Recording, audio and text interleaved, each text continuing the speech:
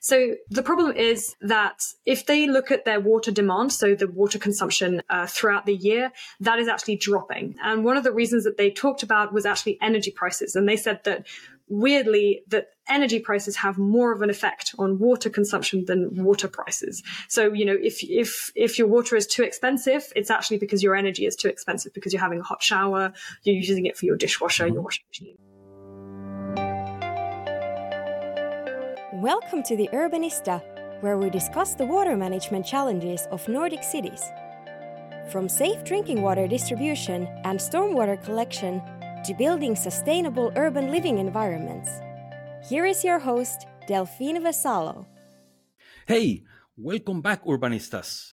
Today we are starting a new section here at the Urbanista in collaboration with GWI, Global Water Intelligence. We will go through the main events and news making the headlines in the water industry. What has been the discussion in the latest weeks or months, and what is the commentary about that? And precisely to illuminate us, with us today here at the Urbanista, we have Talula Lutkin, Utility Performance Editor at Global Water Intelligence. Hello, Talula. Yeah, hi, Delphine. It's really nice to be here and to be presenting the exciting news that we're hearing from the water industry at the moment. So, for those who have been following the Urbanista, for Talula is already an all-known face or voice if you are just listening.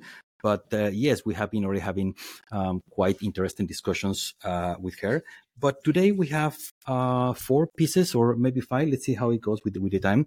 We have 4 pieces of information that we consider that are the latest news that you working in a water utility, you being involved in the water management in all kind of facets. These are the things that you should know. Absolutely.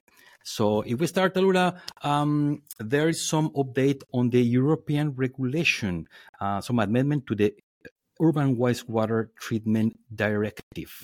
So there has been a lot of discussion in the European Parliament. So what happened?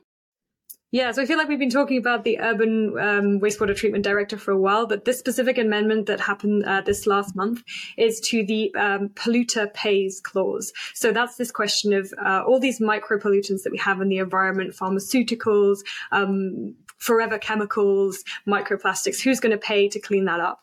And initially, the Urban Wastewater Treatment Directive had a 100% polluter pays clause, right? So the companies, the pharmaceutical companies, the chemical companies who are producing these chemicals were going to pay for the cleanup. And now that has been scaled back. So obviously, we're imagining intense lobbying by the pharmaceutical and the cosmetic industry to reduce that to 80%. So that still sounds like quite a lot, 80%. But then that 20% shortfall is going to be covered by national budgets. So the budgets of Italy, Spain, all the European countries are going to be paying for this to front the bill for the cleaning up the micropollutants in our water. And so according to our estimates, that's about 240 million euros per year that have to come out of the national budgets to pay for the micropollutant cleanup. Would that be any impact for the end consumer? I mean, the customers of the utilities, or how do you see the thing happening? Yeah, absolutely. So we say national budgets, right? But we all know that means taxpayer, and it could also mean ratepayer as well, right? So there've been some organizations representing water utilities in Europe who've already said that there's going to be some impact for the ratepayer. Tariffs will have to go up to pay for this cleanup, this 20% that's now in the amendment. So it's not completely final because the Council of the European Union still is supporting the 100%. So it could be amended again, but actually our sources think that that's not very likely, that there probably is going to be this extra 20% that, like you say, the national budgets, i.e. the ratepayers, are probably going to have to front in some aspect. Well, let's keep tuned on that, because talking about tariffs, we have another note at the end, but yeah, we'll need to digest all these increases. All right, so that was the Urban Wastewater Treatment Directive. Next, and this is something I would like that you elaborate a bit more, the leading utilities of the world. And actually, let's frame this. in the last, was it 2 weeks or 3 weeks? I don't know. Yeah, it was In a couple of weeks ago, Amsterdam, in Amsterdam, there were two main events that go hand in hand: the Amsterdam International Water Week, as well as the related exhibition Aquatech. So, two new utilities inaugurated into the leading utilities of the world. What does it mean to be a leading utility of the world? Yeah, it's a great question. So Leading Utilities of the World is the sister organization to GWI, and what it really is a network of the most innovative and advanced utilities in the world. So we really have members from all across the globe. Singapore, obviously, we have from Australia, Korea, all the way through Europe and North America. So it's really the top utilities that are leading the way in innovation. And innovation doesn't necessarily mean technological innovation. It can, of course. It can be, using data, AI. It can be the new latest wastewater treatment. But it can also mean, being innovative in the way that you handle your tariffs. It can be innovative in the way that you handle your community and your stakeholders. So it's really basically bringing together all those great ideas and the utilities that are fronting them, and bringing them together so that they can discuss and share ideas, and also share those ideas with the world and inspire the world with what they're doing. So really leading the way, paving the way for others to follow. And we have, in this edition, we have two NSVA, I guess that's it, because it's from Sweden, Malmö, and Barwon Water from down under, Victoria, Australia. Exactly, yeah. So it's really interesting, the two utilities, so the latest members of Leading Utilities of the World that we're inaugurated, like you said, during the Amsterdam International Water Week, which is really one of the big events of the year for the water community. So two very opposing, locations geographically, Sweden versus Australia. You can imagine their water resources are probably quite different. We know that Sweden's quite water rich. They don't really have so much of a water supply problem, whereas down in Australia, obviously water scarcity is a huge issue. But what we saw what's really interesting is that despite their differences, these utilities actually quite similar in the innovations that they presented. They're relatively small, around sort of an average about 300,000 customers, which means that they're really good at engaging their stakeholders, engaging their community, and then leveraging that proximity that they have with their community, which as water utilities is really important to have that social capital and to be able to engage with your community. And they're also doing loads of stuff on circular economy, which I'm really excited to tell you about as well.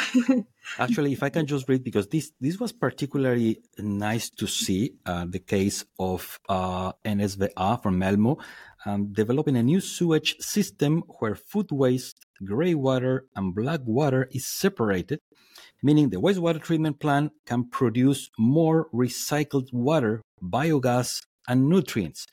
Talk about circularity. I mean, exactly. This is a combination of many things, but looks really, really, really appealing, really promising, actually. Yeah, it's really positive. And what they've done is they've created this kind of showcase lab. So it's called Rico Lab. And it's a place where they can both test this new idea of having source separated sewers. And they can also showcase what they're doing to their community, right? So that's what I was saying about stakeholder engagement, about bringing everyone around this idea. And so, yeah, what they're doing is really, really cool. I think it's the largest source separated wastewater treatment plant in the world. And so what they do is they collect the grey water separately from the food waste, separately from the black water, which they collect through a vacuum sewer, which sounds very cool. And the fact that you have this source separation means that you can actually extract more of the resources that you then have, right? So you can extract more biogas from the black water. You can recycle more of the grey water as well back into drinking water standard, which can then be used for industrial purposes, for example. And the food waste is also a really good way to increase the biogas production. So there's a lot of research out there about co-digestion. So if you use sewage sludge with food waste, you get more biogas, more energy than if you just did the sewage sludge. And also the fertilizer as well, so they can extract a lot of that. So they're really getting a lot out of that test facility. It's very, very exciting. Well, that sounds, quite complicated, but that's a lot of things there. And the innovation coming from down under, Barwon Water from Australia is not lagging behind. This co-location to improve circularity. I like. Okay, first with hydrogen, providing green energy and recycled water for producing green hydrogen. and secondly, greenhouses. Let me see. Am I understanding this correctly? Oh, okay, yeah. Can you elaborate on this? Of course, yeah. So I think this idea of co-location is really important. It's this idea that a wastewater treatment plant used to be considered just a way of treating all the gross waste that we had. But now with trying, what these utilities are doing is thinking of a wastewater treatment plant as actually a resource production facility, right? So a wastewater treatment plant can produce a lot of different things, namely energy, can produce fertilizer, it can produce heat, it can produce obviously water, cleanish water. And yeah, so all these things are things that other facilities, for example, a hydrogen plant, could use. And so the director of Barron Water, who we inaugurated, Sean Cummings, said he wants to have this new concept, which would be, so we have green hydrogen, which is hydrogen produced through renewable electricity. And he would like to call it fluorescent green hydrogen, which would be hydrogen produced with green electricity from wastewater treatment plants and recycled water from wastewater treatment plants. Because obviously, what do you need to make hydrogen? You need water and energy. And those are two things that a wastewater treatment plant actually can provide. Fluorescent. Okay, there we go. So we have a new brand name patent there to be patented. All right. Great. So more things coming. Actually, it seems that a lot of things happen in Amsterdam recently. More things coming from the Amsterdam International Water Week. And this was particularly appealing because, to be honest, also part of our guys were visiting there, both the Water Week and Aquatech. And this was precisely one of the things that when they came back to Finland, say, hey, look at this. This sounds super promising.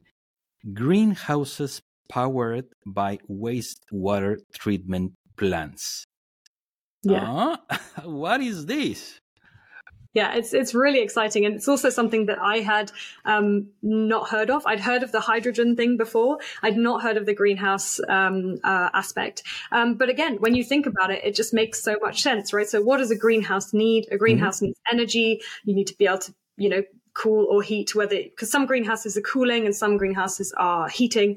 So in any case, you're going to need energy to do that. You might need heat. Again, if you're a heating greenhouse, you're going to need fertilizer, obviously. Again, that's something that wastewater treatment plant can very easily provide.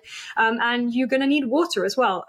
So from the conversations that I've had, the idea of using water from a wastewater treatment plant in a greenhouse is not for irrigation, because obviously there are still those concerns. If the food is for human consumption, there would be some issues there. But you're still going to need water, for example, in your cooling system. You're going to have water circulating, even if it's not necessarily for irrigation. So there's so many synergies there with these greenhouses and what the resources that a wastewater treatment plant can provide. So it's really very exciting. And I think it's all the more exciting that we're really seeing a lot of conversations about this water, food and energy nexus. So COP28 is coming up, and the Water Day at COP28 is actually the Water and Food Day. So it's really interesting. And when we think about water and food, we obviously think about water scarcity. We think about irrigation, how do we do smart irrigation? How do we ensure that we're not, using water intense agriculture in water scarce areas? But I think that this greenhouse, this new sort of greenhouse idea is really exciting because it's about, using technology, using smart technology and using the resources that we have in a wastewater treatment plant to also grow food and to enable us to be food secure in the world. So it's really exciting, and it's a great idea that I thought came out of Amsterdam. Given that this idea is using wastewater and it's getting closer to the human or to us, do you foresee that any type of regulation or pushback from, I don't know, legal point of view or any other point of view? Because, hey, wastewater, we know what is in there, is getting too close to the people, to the food, to what we consume.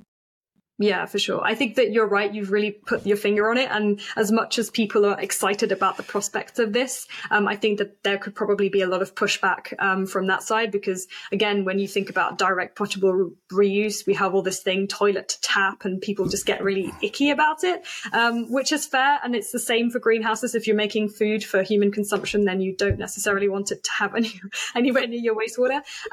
But I think that, and yes, there could be some regulations there.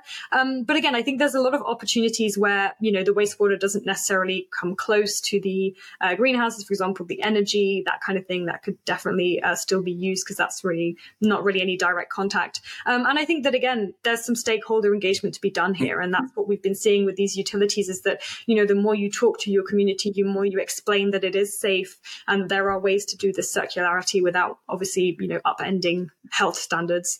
That's something that we can do for sure. And actually, there's a good example in France recently in the last few months. France loosened its reuse regulations, so making it easier for utilities to use recycled water for industrial purposes. So I think that is something that, yes, there's a lot of barriers in society, and we want those barriers to still be up, because we still want to be protected, obviously, from a health perspective. But as technology kind of advances, I think that society will also be more accepting of this idea of water reuse and water recycling from wastewater. At the end of the day, it's all about circularity. We already have been doing it with the stormwater, harvesting stormwater for, irrigation, for other purposes that are not that close to humans. But hey, if we are really into circularity, well, sooner or later, we have to get to wastewater, and the source is there. I mean, the resource is there. What do we do with it? Exactly. I guess that's it. You mentioned France. And is it next year? Yeah, 2024, when the Olympics will be in Paris, right? And precisely in Paris, getting ready for the Olympic Games, because, on one hand, we have been listening, are the swimmers, the Olympic swimmers, really going to dive into the River Seine, or what's going to happen? I mean, nobody's promising anything, of course, down there. But yeah, we have some interesting news in these bathable rivers and the reuse. Exactly, yeah. So there was a representative of the city of Paris at the Amsterdam International Water Week, and he was kind of there to say, yeah, we think we're going to make it. And it was really interesting to see, because obviously the Olympics has kind of been this catalyst for bathable rivers. But actually what he showed is that people used to swim in the Seine all the time back in the 19th century. It was kind of a normal thing to do. And as industrialization progressed and health standards progressed, that wasn't a thing anymore. And now the fact that we are reviving this idea of swimming in the Seine is really, I think, a positive for both for the livability of Paris as well. We were talking about earlier about droughts, about cities not necessarily becoming nice places to live during heat waves, and so that's something that really improves that. But it's all been driven by the plan to, I think it's a triathlon event for sure, maybe some other events as well during the Paris Olympics, to be done in the Seine. And what Paris is saying is that it's basically possible. I think it's possible 90 to 95% of the time. The only problem is if it rains. If there's kind of a big storm before the Olympic event, then I'm not quite sure what's going to happen. And I think that Paris have accepted that it's going to be very, very difficult to reach that point where the river will be 100% bathable all the time, even if there's just been a storm. But actually, they're quite happy with the point that they've reached, which is it's bathable most of the time, it's safe most of the time, and in summer you're unlikely to have a storm, and so they're hoping that it's going to be possible. And whether they really hit the milestone, or this milestone of making it bathable during the Olympics, that would be great. But even if they may not, or they don't, and I guess that's the right direction. So for the future, for the years to come back to this, but what you mentioned at the beginning of or last century or 2 centuries ago, that was just a normal practice in the city. And good that we are going back to this, to this practice. Just jumping into natural source of water and enjoying it as well. Now here around the Nordics, we already have a nice white layer everywhere, and very soon the sea will freeze, so we will not be able to jump into the sea. Well, we can anyway. Yes, we do a hole and that's it. But that's dig a hole in the ice and you go to swim and then you jump in the lake, right? well, someday you have to go to Finland and you have to try. I mean, it's quite an experience. I can assure you that it's quite an experience. Either you will love it or you will hate it. There's no middle ground. Something to tick off the bucket list, though, right? You've got to try it once in your life. There you go. So for anyone, you need to come to Finland and do that. All right. Right. Following. there is a lot of discussion on the impact on climate change. Yes, heat waves, droughts happening all over the world. But what is the impact? What comes to the water consumption? And there's this concern from the European utilities about the water demand falling. I mean, there are less consumption, but this is kind of a tricky thing to explain. Can you elaborate on this? What happens during the summer and where this paradox happens? Yeah, it's a real dilemma for European utilities. And this was something that came out of the conversation. So I was talking about leading utilities of the world earlier. And when we had our leading utilities of the world workshop, which is when all these leaders come together, this was really the main focal point that they were worried about. So we had, particularly the head of Berlin Wasser, so the utility of Berlin, and also from Wittens, who are the biggest utility in the Netherlands. They had this concern. So the problem is that if they look at their water demand, so the water consumption throughout the year, that is actually dropping. And one of the reasons that they talked about was actually energy prices. And they said that, weirdly, that energy prices have more of an effect on water consumption than water prices. So, if your water is too expensive, it's actually because your energy is too expensive, because you're having a hot shower, you're using it for your dishwasher, your washing machine. So people will reduce their water consumption to lower their energy bill. So that's something that's happened, particularly in the last few years. We've seen, obviously, with the conflict in Ukraine, that's something that has kind of affected energy prices. So that's something that they're seeing.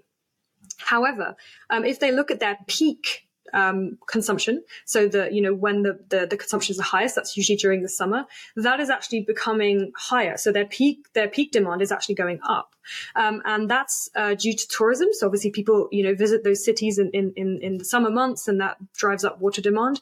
But it's more than that. It's also the heat waves, right? So in Europe, we're seeing more and more heat waves during the summer in places that didn't necessarily used to have very many heat waves. I mean, I live in London. A heat wave here is like 25 degrees. Oh, wow.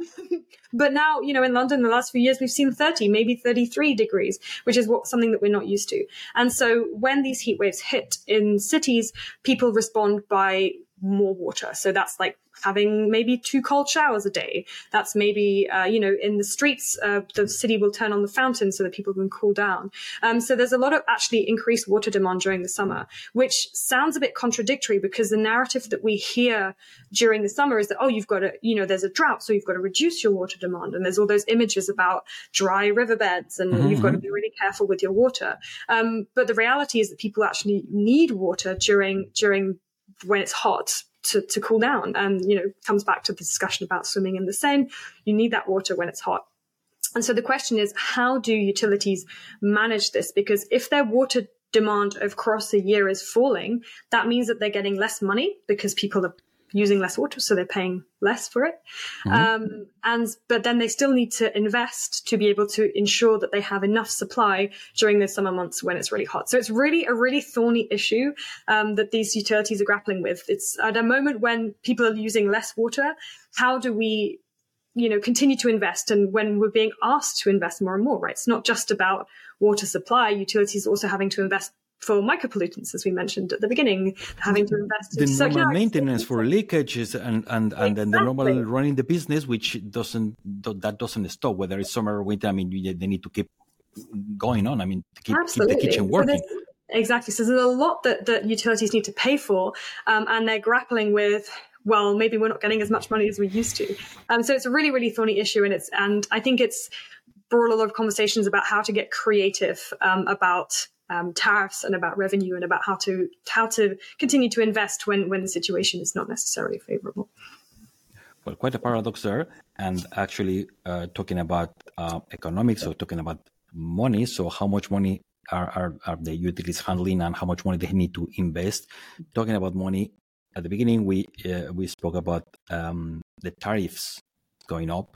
And actually, that is our last story here. So in September, the Global Water Intelligence published its annual tariff survey, and the tariffs saw a sharp 8.2% in average increase across the world. The water is getting more expensive. should we say more expensive or less cheap? Yes, that's a very good point. I think less cheap is definitely the right way to go. We consider, obviously we're biased in the water industry, but we think that water is too cheap. When you look at how much, as I said, water utilities need to invest, how capital heavy water is. I mean, I can give the example from the UK. At the moment, people may have heard that the UK water industry is kind of under fire. There's a lot of bad things going on and people are asking for change. And the water utilities are going to be presenting their 5-year plan. So kind of their 5-year plan of what they're going to do. And it's record investment. They're saying we're going to invest a lot of money in the next 5 years. And then they're saying, but to do that, we need to increase their tariffs. And suddenly people are not very happy, obviously, about tariffs increasing. But, the water utilities need that money. And it's really interesting. I think the tariff survey, we have been doing this for over 10 years now. So every year, every summer, we collect the tariffs for over 500 cities across the world. So it's, how much do people pay for water, wastewater, and stormwater combined?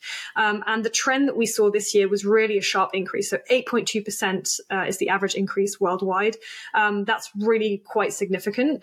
It's usually kind of around 4 to 5%. This 8.2% is compared to the previous year.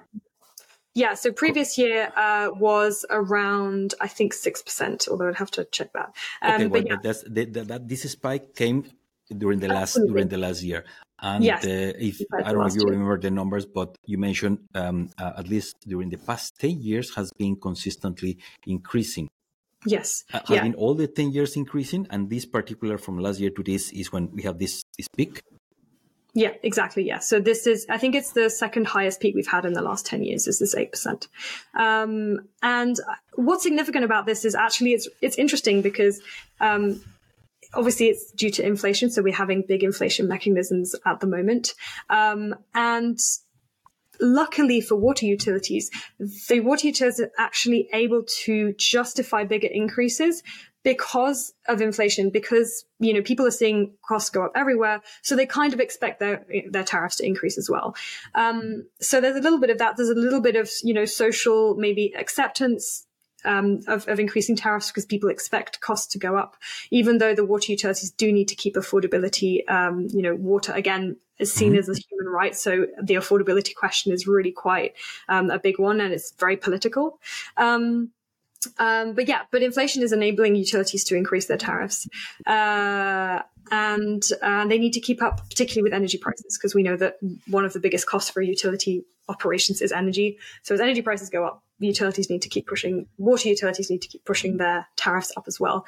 We've seen a lot of utilities also come out of stagnation. So something that we see with the tariff survey is that there are a few places where utilities will go up, or utility tariffs will go up every year, but mostly they'll just stay the same, and a lot of places just won't change. And we've seen this year a lot of places that have not increased their tariffs for a long time suddenly having a big jump because it's necessary, because they've got to the point where they just can't delay. It's not sustainable anymore. Exactly. Let alone because one of the things here would be the investment on new infrastructure, or actually just to renovate what they have current, exactly. the current assets that they have.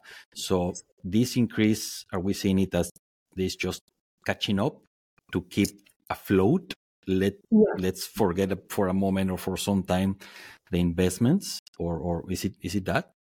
I think it depends where in the world, right? So in North America, for example, so in the US in particular, it is capital investment, which is encouraging. And there's been a lot of help for, water utilities on infrastructure. We had the infrastructure bill, utilities being encouraged for that. So in the US, there is the tariffs are going up to invest in infrastructure.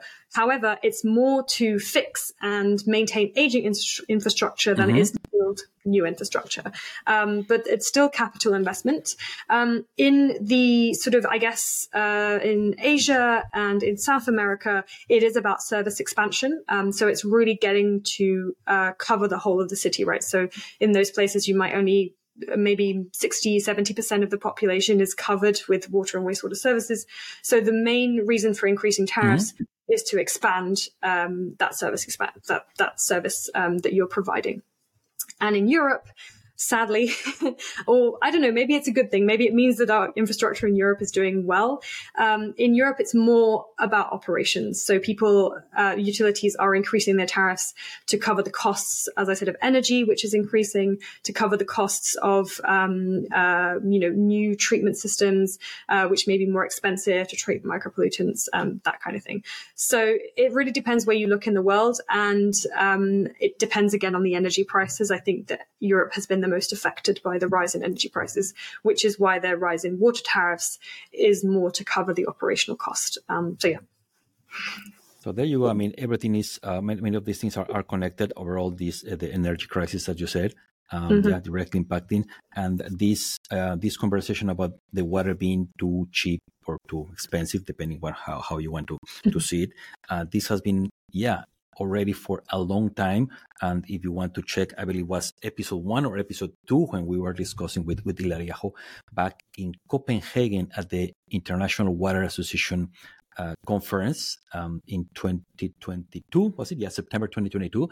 That was already a hot topic going around. And I remember one of the things is, okay, we may be paying too few, but maybe we want to keep it like that because in the long term may have not just a cost in the sense of money, a social cost. If we were making the people to pay for what really the water cost, what can be the social impact? How many people may, inadvertently, be left out?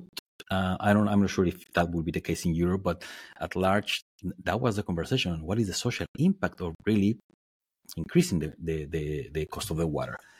Exactly. And I think it's a really, really difficult issue for sure. And, water is, when we look at SDGs, water is just fundamental, not just to SDG 6, which is the water SDG, but everything else. When we talk about health, poverty, climate, water is just associated with everything. And so how do you, like you say, keep water affordable so that the people, can continue to develop, but also having enough money to have that investment to create that infrastructure in the first place. It's really interesting. I mean, an example from California, which will maybe sound absolutely crazy to your European listeners. A lot in Europe, you have a lot of social tariffs, right? So it's cheaper for some people who can't afford water.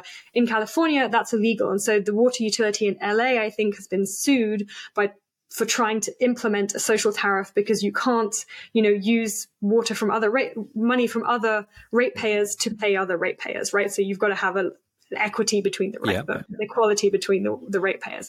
So that's kind of a crazy thing. They're not allowed to do affordability tariffs, which I don't think we'd see that in Europe, but it just goes to show how difficult this affordability question is. And what do you do with people's money and how do you invest it? And how do you still continue to be compliant with all these different regulations that are coming up? Really complex issue, and as you said, depending where you are in the world, there are legal circumstances, there are different social circumstances. Absolutely, quite complex.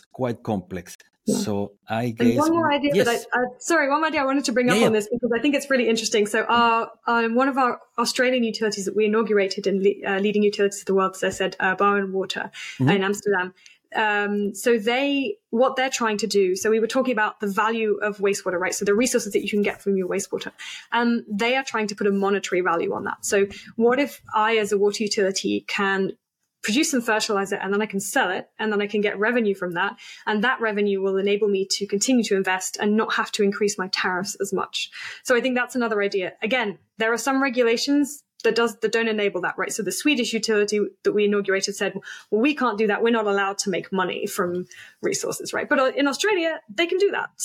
And that's what they're trying to do. And they're trying to look for the most high value resources. So I think he was saying that they can produce biochar, and that biochar is then activated carbon, which can be used in sodium ion batteries that are then used for cars and that kind of thing. So, and that can actually be sold for quite a lot of money. So they're really looking to create that value from wastewater in the monetary sense. It's actual revenue from wastewater. So again, that's kind of another option, thinking outside the box, outside of tariffs. How can you generate more revenue? And I think that wastewater is a really good way of looking at that. Yeah. Actually, creativity to improve circularity, creativity to get new services, creativity to get to reuse all this residual water. I mean, we don't stop for creativity. Sometimes the constraint comes from the legal framework. You mentioned, yes, we know, in the Nordics, in Sweden, certainly they will not be allowed to do that. This is not criticism at all, but it's just different circumstances in different parts of the world. Some is more regulated, some more liberal, should we say. But hey, creativity, we can see that utilities are doing their best to bring innovations, and hopefully they will be adopted widely. Exactly. All these I think examples that's why you it's are really mentioning. important. That's why it's really important to share these ideas from around the world, because, the utilities can see what other utilities are doing, but maybe the regulators can see it as well. And they can think, oh, maybe we can change legislation, or we can hope at least that maybe regulators will. That may be a very long shot, or they're not. Who knows? Because yet the regulations, different types of overall everything that has to do with environmental regulation that has been already going, moving swiftly, as far as we know, in Sweden, Denmark, and Norway. Finland, it's a bit behind there, catching up, but it is moving. Maybe not as fast as we would like to, or as fast as the society may demand, but hey, we are moving. Right. So, Talula, this has been a really nice conversation. We touched lots of things, from innovation, from all the insights that you got from the Amsterdam International Water Week. We got specific examples, brilliant examples of utilities being innovative. Monies, that is always a thing. Money is always a factor. Tariffs increasing or not. Is it fair? Is it not? Is it too much? But hey, this has been really nice to have all this panorama of what has happened in the last weeks. All this information, I guess of course, it's on Global Water Intelligence website, where you can, of course, access to that. A very reduced summary. We will publish it on our show notes. But so anything you want to add, Talula, to all this plethora of information that we reviewed today? No, you're right. We've covered a lot of ground, and I just want to, say well done to all the utilities and all the good work that everyone is doing, and all the innovations that we're seeing. You can check out all of our news on globalwaterintel.com. That's where we get all our news. If you're more interested in a certain region or a certain technology, you can find everything that we have there. So that was just a very small sample of the news that we've produced. You have in Global Water Intel.com, you have divided by geographies, right? Where Americas, Europe. So exactly, yeah. It's divided by region, so you can just go to the region. If you just want the Middle East, you can just have a look at the Middle East. If you're just interested in industrial water, you can just have a look at that as well. And the tariff survey is also available there's a sample there, and you can also, subscribe to get the whole tariff survey as well, which gives you a backlog of 10 years of tariffs from across the world, and it's a great resource. Okay, great resource, and numbers, something that we always need to check. Thank you so much, Talula, and we will catch up next time, and thank you very much, Urbanistas, for listening, and see you next time. That's great. Thank you, Duncan. Thank you for listening to the Urbanista podcast, a production of Uponor Infra, the leader in sustainable infrastructure solutions. If you found it interesting, why don't you share it with your colleagues? We all together can move our industry forward.